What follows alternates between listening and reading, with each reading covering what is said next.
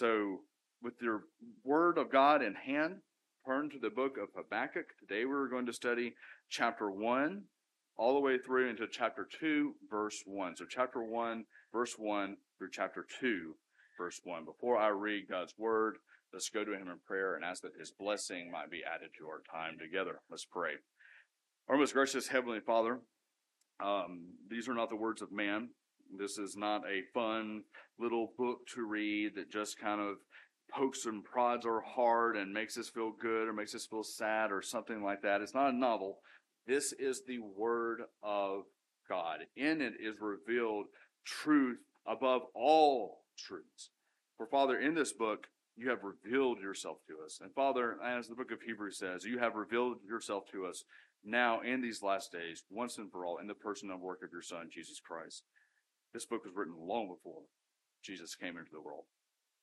Yet he has testified in every line, every page of it. So, Father, might we come to this book looking for Christ, and by your grace, let it be so that we find him by the power and work of your Spirit. Give us new eyes with which to see, new ears with which to hear, new minds with which to understand, and certainly new hearts with which to believe. And it's in Jesus' name that we pray. Amen. So hear now the word of God, Habakkuk chapter 1, verse 1. The oracle that Habakkuk the prophet saw. O Lord, how long shall I cry for help, and you will not hear? Or cry to you violence, and you will not save? Why do you make me see iniquity, and why do you idly look at wrong? Destruction and violence are before me. Strife and contention arise. So the law was paralyzed, and justice never goes forth. For the wicked surround the righteous, so justice goes forth perverted. Look among the nations and see. Wonder and be astounded. For I am doing a work in your day that you would not believe if told. For behold, I am raising the Chaldeans, that bitter and hasty nation, who march through the breadth of the earth to seize dwellings not their own. They are dreaded and fearsome. Their justice and dignity go forth from themselves. Their horses are swifter than leopards, more fierce than the evening wolves. Their horsemen press proudly on. Their horsemen come from afar. They fly like an eagle, swift to devour. They will come for violence, all their faces forward. They gather captives like sand. And at kings they scoff, and at rulers they laugh. They laugh at every fortress, for they pile up earth and take it. Then they sweep by like the wind and go on. Guilty men, whose own might is their God. Are you not from everlasting, O Lord, my God, my Holy One? We shall not die. O Lord, you have ordained them as judgment, and you, O Rock, have established them for reproof. You who are of purer eyes than to see evil, and cannot look at wrong, why do you idly look at traitors and remain silent when the wicked swallows up the man more righteous than he? You make mankind like the fish of the sea, like crawling things that have no ruler. He brings all of them up with a hook. He drags them out with his net. He gathers them in his dragnet. So he rejoices and is glad. Therefore he sacrifices to his net and makes offerings to his dragnet. For by them he lives in luxury, and his food is rich. Is he then to keep on emptying his net and mercilessly killing nations forever? I will take my stand at my watchposts and station myself on the tower and look out to see what he will say to me and what I will answer concerning my complaint. This ends the reading of God's holy, inerrant, and inspired word. Might he add his blessing to it. I believe if it wasn't the last book that R.C. Sproul wrote before he died, it's certainly one of the last books that he wrote and published. The title of it was Everyone is a Theologian. And certainly for the Christian, this is true. He writes that book really against those Christians who would say, well, I'm a Christian, I believe in Christ, but I don't really like theology. You know, it's kind of heady, it's divisive. I just don't much care for it. And in that book, he's trying to get the point across to every Christian that being a theologian and being a Christian is unavoidable. If you are a Christian, you are a theologian. The question is, are you a good theologian or are you a bad theologian? Good theology can do good things for us. sometimes good theology can get us out of logical problems. So when I was teaching school back in Huntsville, Alabama, I used to ask the students a question.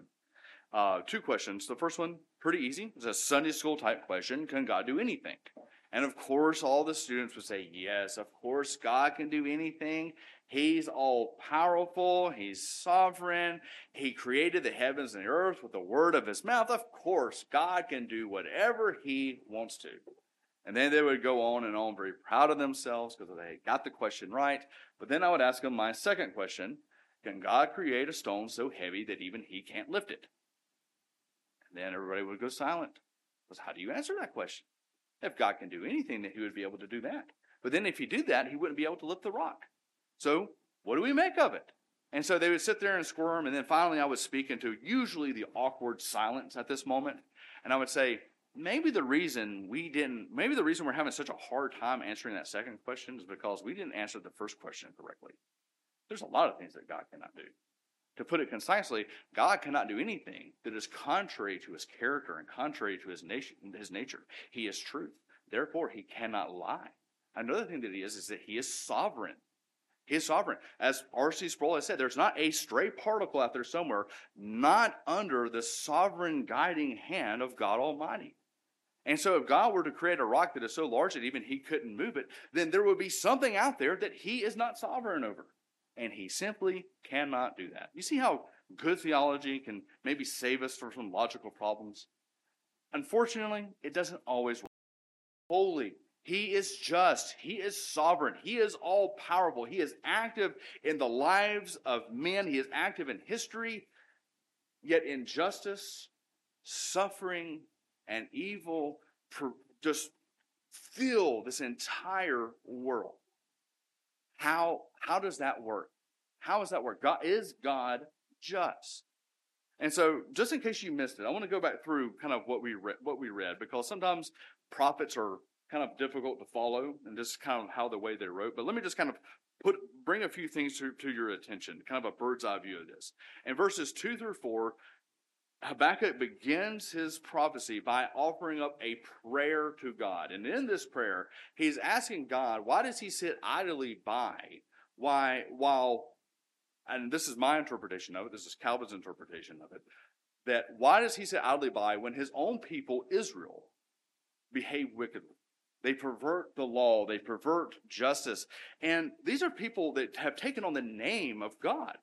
They are Yahwists. They are Jews. And so when they sin, they don't just break a rule here or there. No, they drag the good and holy name of God along with them into their sin and wickedness. And he's saying, God, why don't you do something about this? And then beginning in verse 5, God answers. God answered. Now, we might sometimes think, like I was telling the children up here, like some of the times we think, well, it would be really nice if God would just audibly answer my prayers like immediately when I pray. Well, be careful what you're asking for here. Be careful what you're asking for, because now God begins to speak, and he says, you know what? I am going to do something about this. I am sending the Chaldeans, and you might better know them as the Babylonians. These are not good people. I mean, the Israelites are bad. They're not Babylonian bad. The Babylonians are so much worse than the Israelites. And this causes another problem. This causes another problem for the prophet. He says, well, wait a minute. You're just, you're going to pour out your justice, but you're going to do this by using a people more wicked than the Israelites. Why would you use a wicked nation to punish a nation that is more righteous than they are? It doesn't make sense. God, I know that you're just, but here you don't seem to be just. And even look at verse 9 here. Did you notice here that the prophet uses the term violence?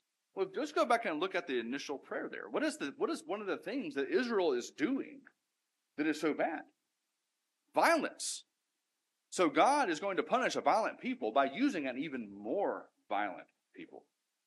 How do we make sense of this? This is the problem that pervades this whole book. God is going to punish his wicked people by using a people who is even more wicked. And Habakkuk is beside himself in this. He says, God, how can you allow this to persist? Why are you doing this? And he's asking the question, is God just? In reality, we're going to be answering this question throughout our study of this book. Is God just? Now, here's the thing. There are going to be answers to this question, but as something that Habakkuk is going to learn here is that when God answers prayers, and he always does, he is in no way obligated to answer our prayers in the way that best suits us. He is not obligated to answer you in the way that you would like him to answer you. And so when we come to this question, there is going to be mystery. But let me tell you what you need to do in response to this mystery. And so if you have a Bible, just right up above the name Habakkuk at the beginning of the book, I want you to write this down because I think this is what the positive charge of this entire book is, that where there is mystery, we have to rely on what we know, and what we know is this: that God is always just, and he is always to be trusted. God is always just, and he is always to be trusted, even when our circumstances seem to be telling us something else. But before we know what to do, this morning, I would like us to see what not to do. 3 things not to do in response to the problem of injustice and the problem of evil in this world. First, do not deny the difficulty of life. Do not deny the difficulty. Secondly, do not deny our doctrine. And then thirdly, do not doubt that God will give justice. Do not deny the difficulty. Do not deny our doctrine. Do not doubt the justice of God. So let's begin by the first thing we should not do. Do not deny the difficulty. The typical response, unfortunately, I think for most Reformed Presbyterian Christians, when we come across people going through suffering and pain and just difficult things in their life, is we kind of come to them with the words of Romans 8:28 kind of on our lips, that God works all things together for good. And that is 100% true. I don't know if I could get out of bed in the morning. I don't know if I could endure suffering as insignificant as stumping my toe in the morning without knowing that God is working all things together for my good, for my benefit, and for the glory of his Son, Jesus Christ, who loved me and gave himself for me. I couldn't go without it. However, many of us look at this it's usually when we're dealing with other people's suffering. We look at Romans 8:28 as if it's some kind of magic spiritual pain pill that just kind of makes everything all right. And when we do this, I think we're misusing the text. I mean, let's just think about it. Put yourself into somebody else's shoes. I'll give you an example here. Put yourself in the shoes of Elisabeth Elliot. You know her story. Her and her husband, Jim Elliot, were called to be missionaries in Ecuador. They're ministering and evangelizing these native tribes. Well, one day, Jim, who had gone into these tribes just day after day after day, goes into one of these tribes, and the tribe kills him. Now, Elisabeth Elliot, when he goes out there, she's not thinking, when she says goodbye, this is the last time I'm ever going to say goodbye. This is the last time that I'm ever going to see my husband. And he goes out and he doesn't come. He's dying. She's now single. She's no longer married.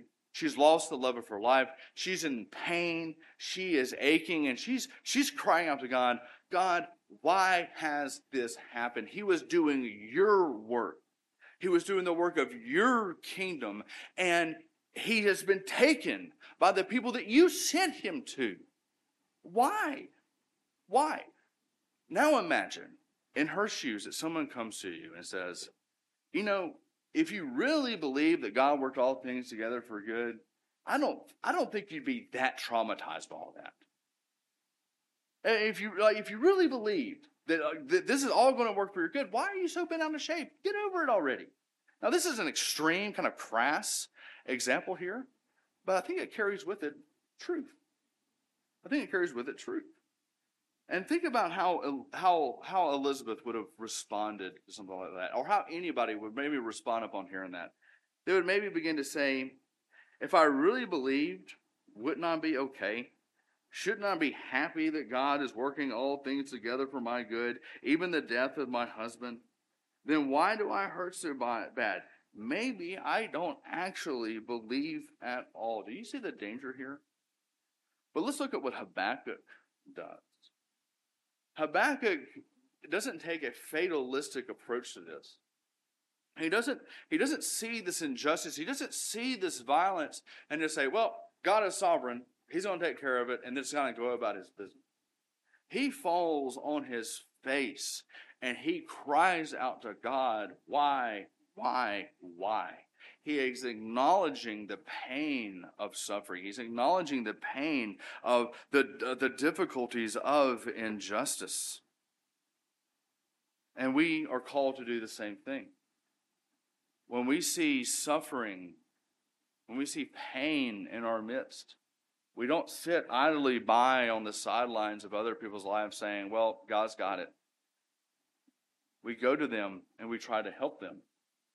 But here's the thing, a lot of times when we try to help people, the goal in our mind is to take their situation that is bad and somehow make it good. And sometimes that's how we do it. Back a couple of years ago, my wife and I, our house flooded. We had a hot water pipe burst. It was just faulty. Burst, very expensive plumbing repair. We had a pretty high deductible on our home insurance. And we had the money. We paid for it all. And after we paid it, we were looking at our account. And I said, Hillary, as so long as nothing else happens, we should be okay. Well, like less than a week later, we found out that we were pregnant with Marlo.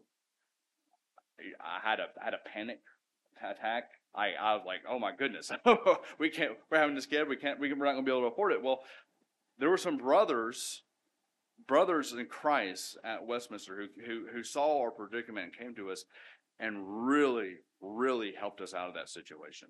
Got us out of it. It doesn't always work that way, does it?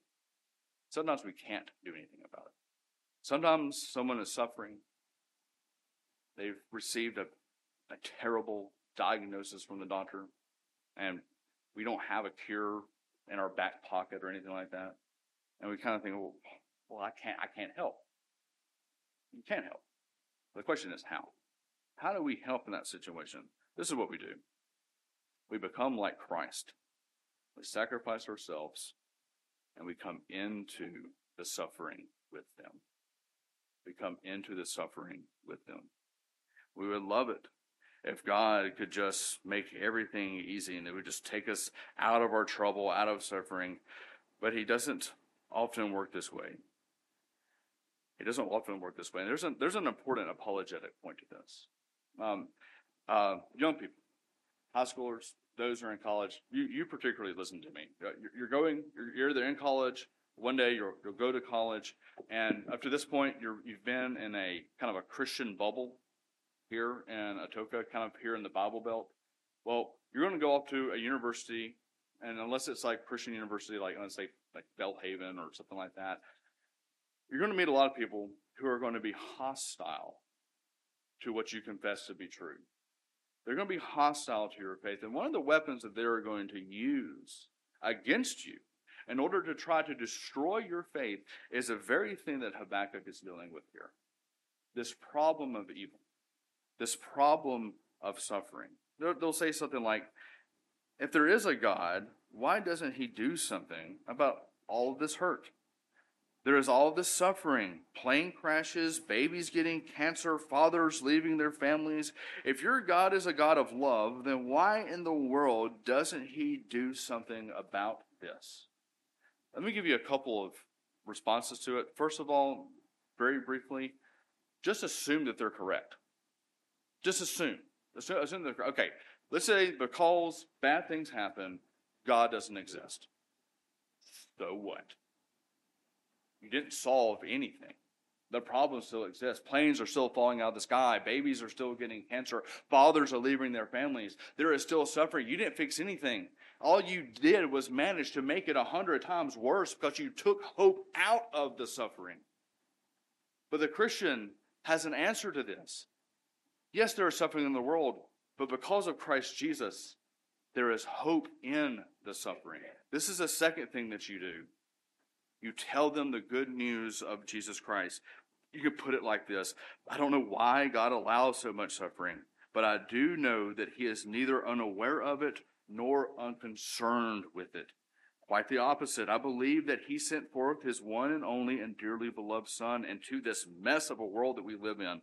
That God himself came into this suffering with us. And now, though I suffer, I will never suffer alone or as mightily as the one who suffers with me.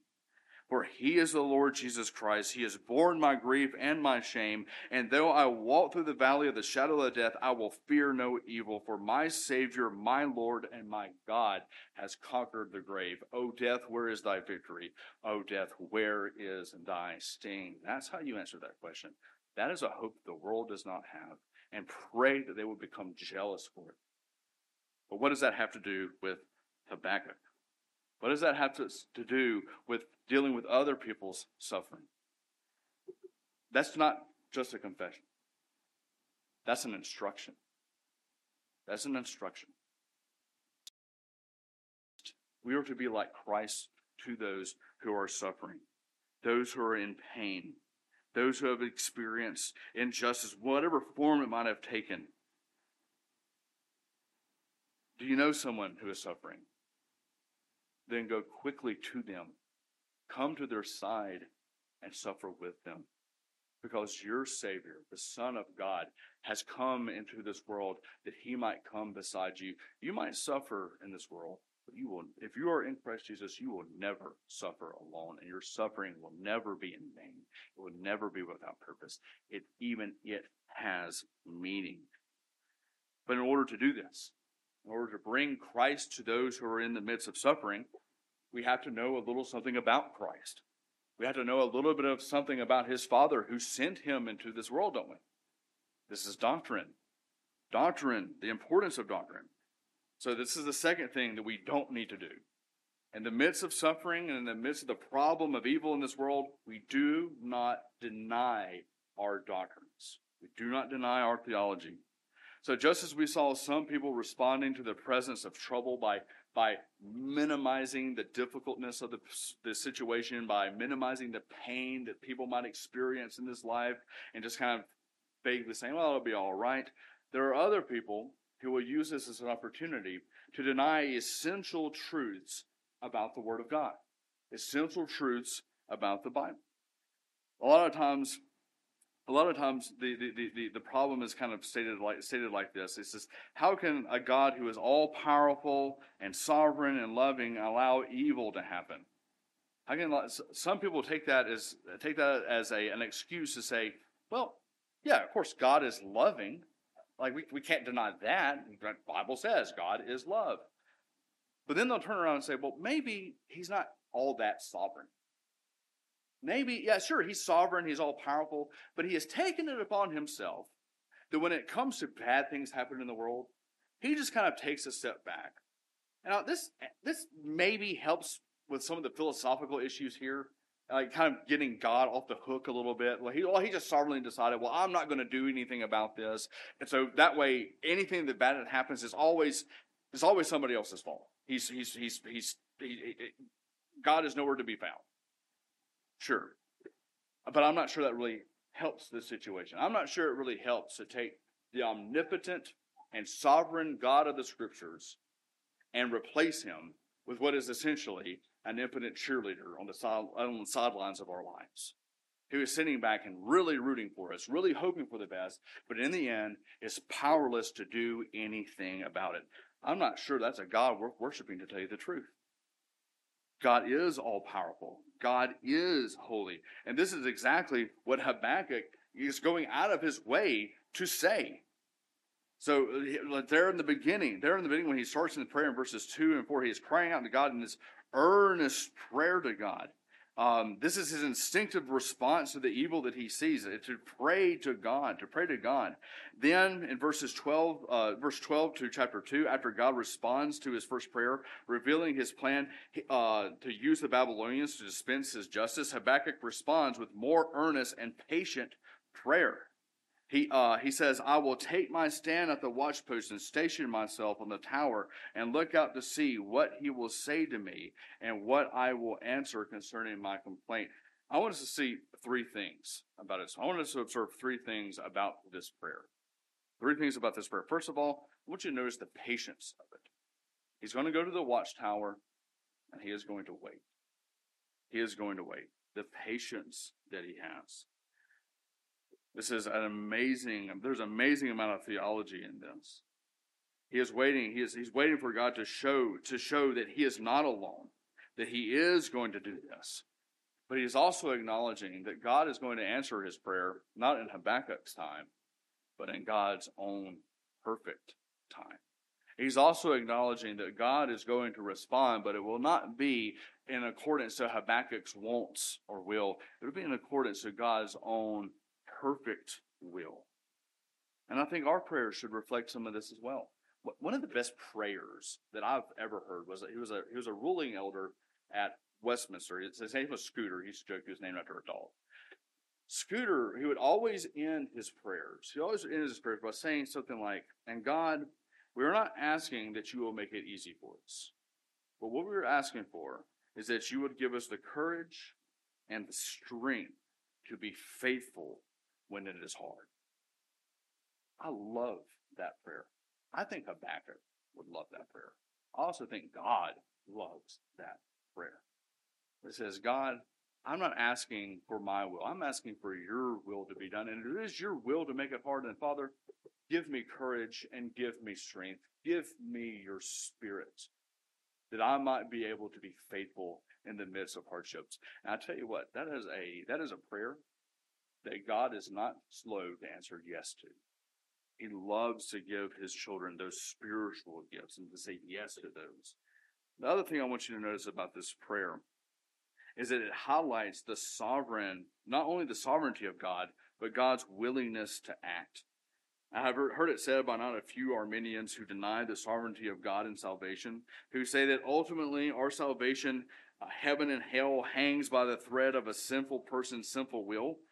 It's kind of a topic for another day. I will just say that I am far more comfortable putting my salvation and the hope of the lost salvation in the hands of a holy and loving God rather than leaving it up to the will of a fallen sinner. But that's just me. But nonetheless, nonetheless, though, I have heard many Arminians levy the argument against the reform that if God is sovereign and cannot be swayed, then why even pray? If I can't change his mind, if his will is immutable and unchangeable, then why does God even ask me to pray? That's a good question. Like I have a question of my own. If God is not sovereign, if God is not active in answering prayer, then why pray in the first place? Well, the best he can do is say, I'm doing all that I can do. But that's not what Habakkuk is thinking here. He is expecting God to answer this prayer because God is active and he is willing. The third thing I want you to look at in this prayer is that he, rather than denying the attributes and the doctrines of God, look with me in verse 12. He says, in his immediate response to hearing about the Babylonians, he calls God everlasting from everlasting. He calls him holy, unable to even look upon sin. Rather than taking a step back and rethinking his theology, what he has been taught by the scriptures, he recites them. And in effect, he starts reciting his catechisms to himself. God, you are all of these things. And there's a bit of application here. We think of, in the Presbyterian Reform world, we love our doctrine. We love our theology. We love the Westminster Standards. Sometimes I think maybe we love them because it's like a little game that we play in our heads. It's something to kind of tickle the intellect or something like that. And maybe we're a little slow to apply some practical application to it. But here's the thing. Good theology is fine and good times, but it is even more magnificent in hard times. It is even more magnificent. These things, good theology, will manifest their goodness more supremely, not in the best of our times, but instead in the worst of our times. They give us expression. They give expression not only to our pain, but they give us hope in our pain. Bad theology will not comfort you in the end. It is the doctrines of the Scripture that will do these things. Now, finally, I want to close with our last don't. Don't doubt the justice of God. Don't just that he will deal out his justice. Now, I don't want to spend much time on this because we will be kind of touching on this on every single sermon, but I do want to at least say this, that I think that we have a problem with bringing God down to our level a little bit, making God more man-like, rather than being holy and other than ourselves. Now, it's true that there are attributes, characteristics of God that we don't share in. They're called the incommunicable attributes. I don't know what it's like to be both here in this room and in Los Angeles at the same time, and on Mars at the same time. I don't know what it's like to feel all of time as an eternal presence. I don't know what that's like. I have no idea what that's like. I don't know what it's like to just think something and it just pops into being. I have no experience of that.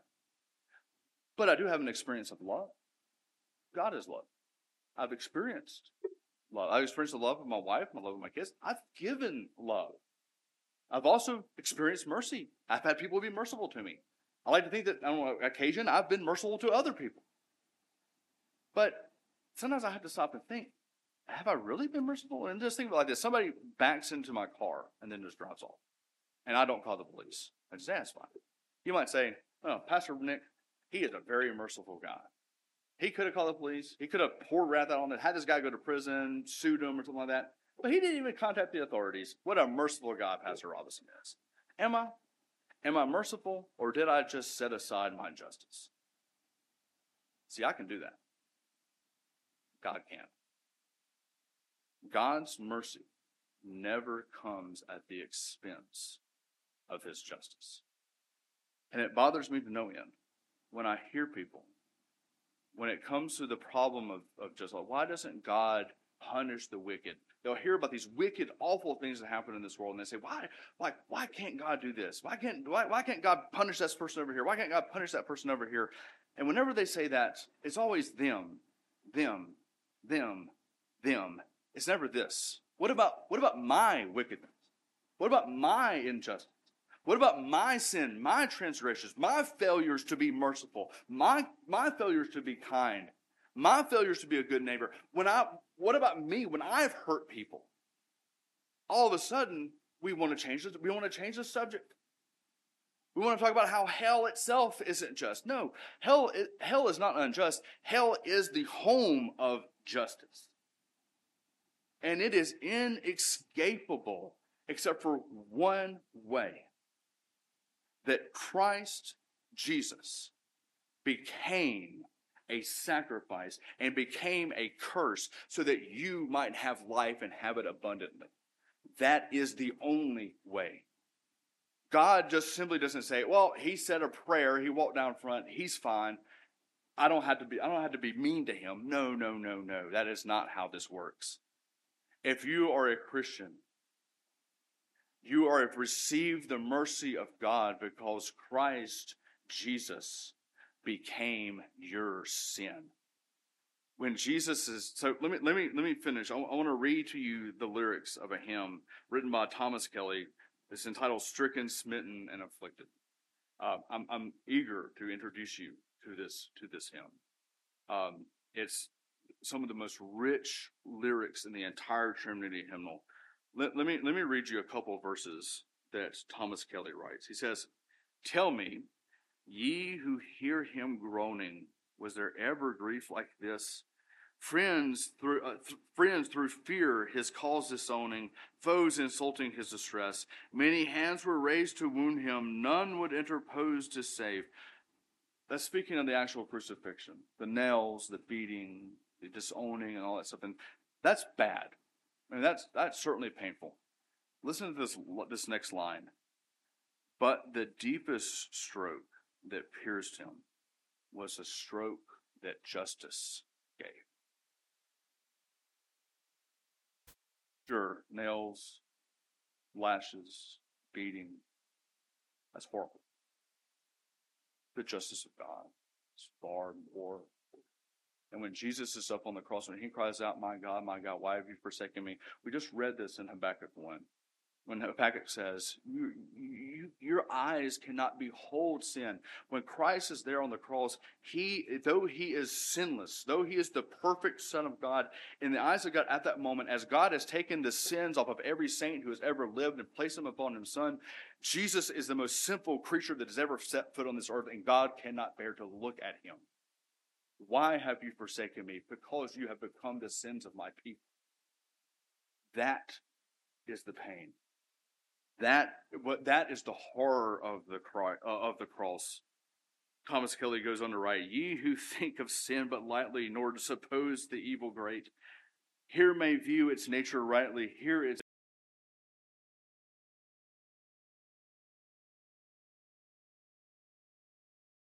the Son of Man and Son of God. If you're asking the question, where are you, God? Where is your justice? Take a step back. Think of your sin and behold the cross. There it is. There is the justice of God. Take refuge, take solace in that fact. Let's pray. Our Heavenly Father, who is like you?